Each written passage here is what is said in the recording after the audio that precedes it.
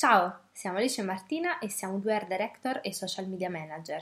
Insieme abbiamo fondato Me Design. Oggi abbiamo deciso di registrare un nuovo podcast dopo una settimana di silenzio dovuta alla nostra laurea, che fortunatamente è andata bene, e oggi vogliamo parlarvi di un argomento che ci sta molto a cuore, in particolare a me, per motivi che poi vi dirò. L'argomento di oggi è Università di Serie A versus Università di Serie B.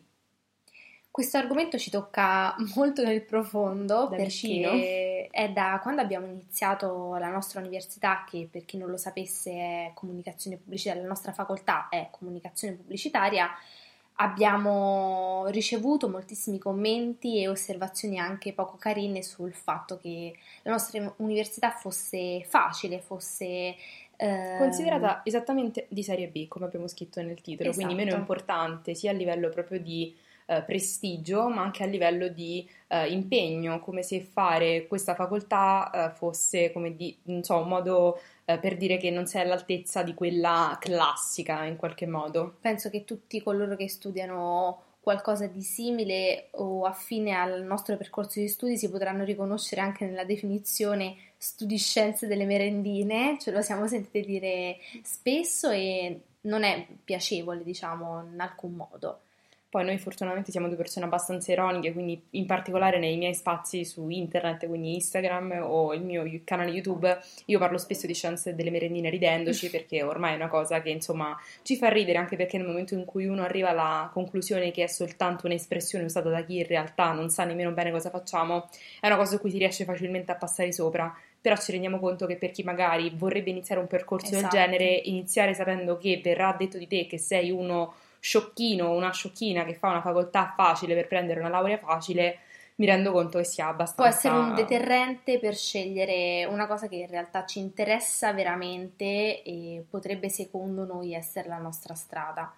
Prima di iniziare tutto il discorso che abbiamo abbozzato prima io e Martina, volevamo fare un disclaimer e tutto il nostro discorso si baserà su una differenza che per noi è sempre stata sostanziale, cioè studio e impegno non sono e non sono mai state la stessa cosa. Un conto sono le ore impiegate nello studio. Studio poi, tra l'altro, apriamo un altro disclaimer del disclaimer, ovvero lo studio inteso banalmente come stare seduti su una Su sedia a studiare un libri. libro. Quindi studio e impegno non sono la stessa cosa, perché università in cui si studia 15 ore un libro dalla mattina alla sera tutti i giorni non è paragonabile chiaramente a livello di studio ad una facoltà in cui magari l'obiettivo di un esame è principalmente, non lo so, il sapere usare Photoshop. Mhm. Però l'impegno è una cosa totalmente diversa, non è legata allo studio minimamente, ma è a quanto appunto il tempo che uno dedica o Lo sforzo lo sforzo intellettuale, intellettuale o la fisico. passione, il sacrificio anche di tanti spazi personali o un tempo, diciamo, che invece potrebbe essere dedicato a rilassarsi, a vedere una serie su Netflix o insomma quello che vi piace fare.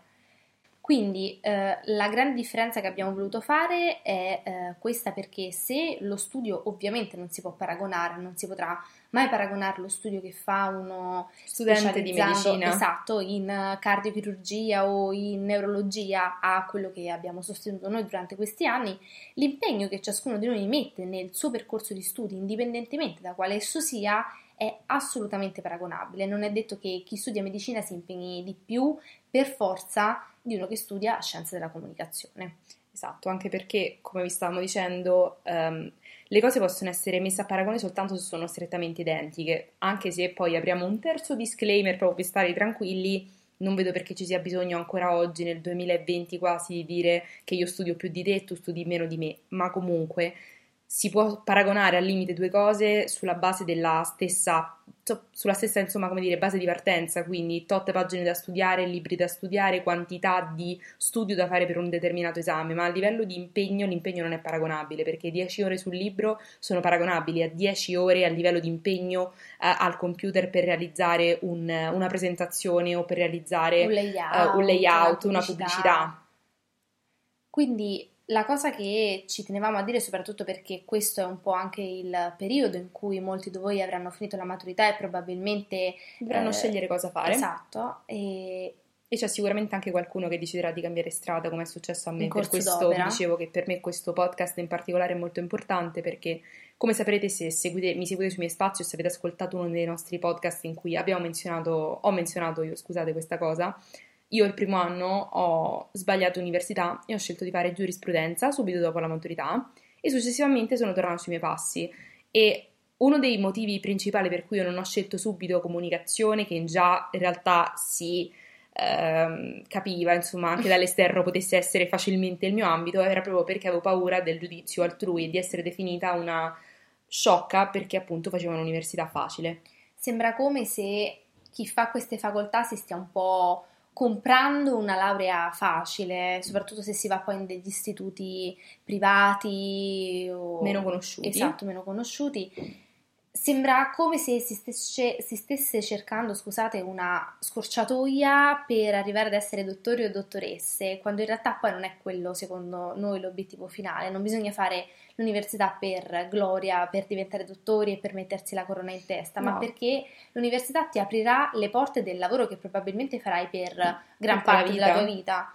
E quindi ti deve piacere veramente, non Sì. importa se qualcuno lo considera... È importante seguire le proprie passioni, le proprie anche attitudini, anche perché secondo noi tutti i nodi prima o poi vengono al pettine, nel senso che la sera quando andate a dormire siete voi con la vostra coscienza, voi sapete se avete fatto una determinata scelta per un motivo o per un altro e dovete voi conviverci poi per il resto della vita. Ha poco senso iscriversi a giurisprudenza, medicina, economia o insomma le facoltà più classiche se non c'è una reale passione o un reale interesse, perché probabilmente le affronterete con poco impegno e è l'impegno su cui si misurano poi i successi. Fidatevi perché è così. Come appunto vi diceva Alice prima, è un po' sciocco, ecco, l'unica cosa che è sciocca secondo me è fare l'università per la gloria, per sentirsi dire, ah però, vedi quanto sei brava, quanto studi. Da nonna, bravo! Esatto, tanto nonna sarà sempre contenta, però l'importante è scegliere qualcosa che ci piace, anche perché io trovo molto più interessante cercare una sfida laddove c'è una sfida vera, e la sfida vera è cercare di far ricredere le persone che hai intorno, anche mamma e papà banalmente, e dirgli, sai, io scelgo questa laurea che è considerata facile, insomma, scienze delle merendine, però magari un giorno poi riuscite a fare qualcosa di grande e le persone intorno a voi si ricrederanno, piuttosto che scegliere qualcosa di più facile, perché secondo me la strada più facile, quella che avevo preso io, era quella di scegliere giurisprudenza, che è una facoltà comunque universalmente riconosciuta come importante per persone intelligenti, diciamo, Sì. ma poi magari finire a fare per il resto della propria vita un lavoro che insomma, non ci piace. Non è importante tanto quello che pensano gli altri, anche se è evidente che tutti noi teniamo al giudizio degli altri, ma è più importante in questo caso specifico, cioè nella scelta dell'università, quello che pensate voi, quello che pensate che realmente possa essere la vostra strada e possa dare sfogo e adito alle vostre passioni e soprattutto alle vostre inclinazioni personali, perché anche se siete degli studiosi e siete sempre andati a bene al liceo, se vi iscrivete a una facoltà classica che non vi piace, classica intesa come le facoltà più comuni da scegliere, non riuscirete ad eccellere perché manca la passione di base, serve una forte spinta per finire l'università e per finirla bene con dei successi, perché è un impegno non indifferente, bisogna sacrificare tanto della propria vita personale, sociale, e quindi è importante che sia qualcosa che realmente vi appassiona e vi toglie il sonno per la felicità, secondo noi.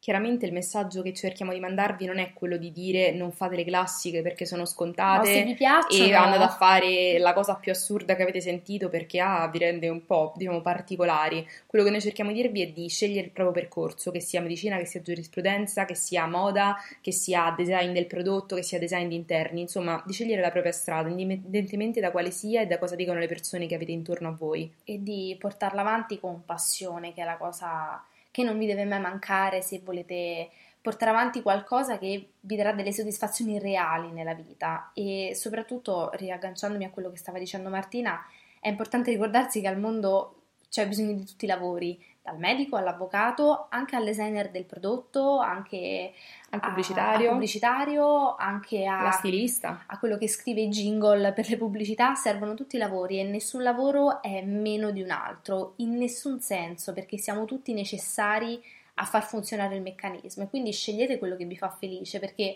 lo dovrete fare probabilmente per molti anni a venire, quindi ha poco senso accontentare qualcun altro per qualche minuto e poi essere infelici per molti anni, insomma. diciamo che probabilmente secondo noi partendo un po' da quello che è il nostro titolo, no? Quindi università di serie A, università di serie B. Secondo noi il problema che nasce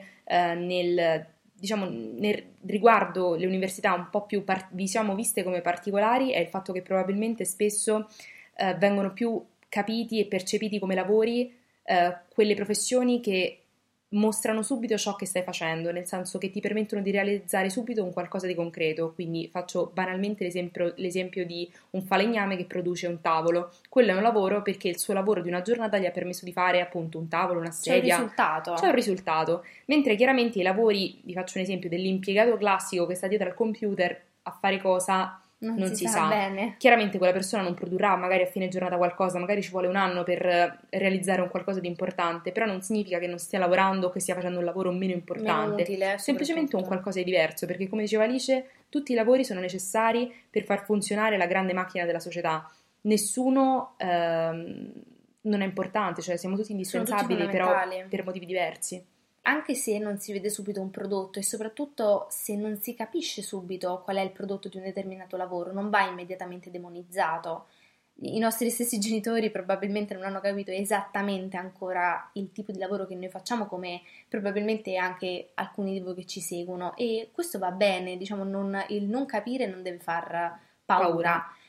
Basta informarsi, chiedere, perché come l'abbiamo capito noi che non siamo insomma Einstein, lo possono capire tutti. E ecco, questo secondo me è un consiglio che darei a tutti, e cioè non giudicate qualcosa senza prima capirla a fondo e capire anche tutti gli sbocchi possibili, perché il nostro lavoro sembra una scemenza, sembra una cosa che potrebbero fare tutti, in realtà non è così ed è fondamentale. Come tutti gli altri lavori, come il falegname, sì, infatti, che io penso non lo riuscirei. No, ma io non potrei mai fare il falegname. Quindi il senso di questo podcast finale è quello di cercare di spronarvi a trovare la propria strada, proprio in un periodo così delicato come può essere quello dell'estate, che l'estate è il fulcro, secondo me, della vita di ognuno di noi, cioè il momento in cui, non lo so, mi sembra si maturi di più, si riflette, c'è la maturità, c'è la fine magari di un percorso di un anno universitario, quindi insomma è il momento in cui i nodi vengono al pettine. E il senso di questo podcast è appunto quello di farvi capire che non dovete essere intimoriti né dal giudizio delle persone né da quello che non conoscete, perché non tutti spesso capiranno quello che starete facendo e questo non significa necessariamente che state sbagliando. È importante quindi cercare di costruire un percorso che riesca a rendervi indipendenti dal punto di vista economico nel futuro con il lavoro, ma anche e soprattutto dal punto di vista personale. È importante che riusciate a realizzare i vostri sogni, le vostre passioni, piccole o grandi che siano, perché probabilmente il mondo del lavoro in cui vi addentrerete sarà quello che frequenterete per molti anni a venire, quindi se non piace a voi che lo state facendo, ma magari piace a vostra madre, vostro padre, il vostro fidanzato, la vostra fidanzata, ha poco senso, perché in realtà poi dovete convivere con voi stessi tutta la vita e soprattutto col lavoro che farete tutta la vita probabilmente. Un'altra cosa che poi, insomma, ricollegandomi anche al fatto, alle cose che stava dicendo Martina, non abbiate paura di cambiare in corso d'opera. Se vi siete resi conto di aver fatto una scelta sbagliata e che la strada che avete intrapreso a livello universitario, ma anche e soprattutto lavorativo, non vi soddisfa, non è per quello, voi. O non era come ve l'avevate immaginata banalmente, perché molto spesso l'idea che uno ha dell'università è molto diversa da quello che poi l'università è, perché chiaramente parlo della professione di medicina semplicemente perché è la più comune e famosa per tutti, ma fare il medico il primo anno significa fare biologia, significa fare chimica, che non sono propriamente, diciamo, per tutti, quindi l'idea è diversa poi dalla realtà che bisogna percorrere per poter arrivarci, ecco, e non tutti riescono magari, e non c'è niente di male, però la cosa importante è sapersi riprendere, darsi uno scossone e dire cambio, qual è il problema? Quindi non abbiate paura di cambiare, perché si è sempre in tempo, anche quando si è grandi le persone cambiano lavoro, cambiano strada, e quindi l'importante è cercare una strada che vi faccia essere felici e vi faccia sentire realizzati, vi faccia alzare tutti i giorni con il sorriso e con la carica di fare quello che state facendo. Grazie per aver ascoltato il nostro podcast. Se volete saperne di più su di noi o su cosa facciamo, seguiteci al profilo Instagram meadesign.agency. Alla prossima! Ciao!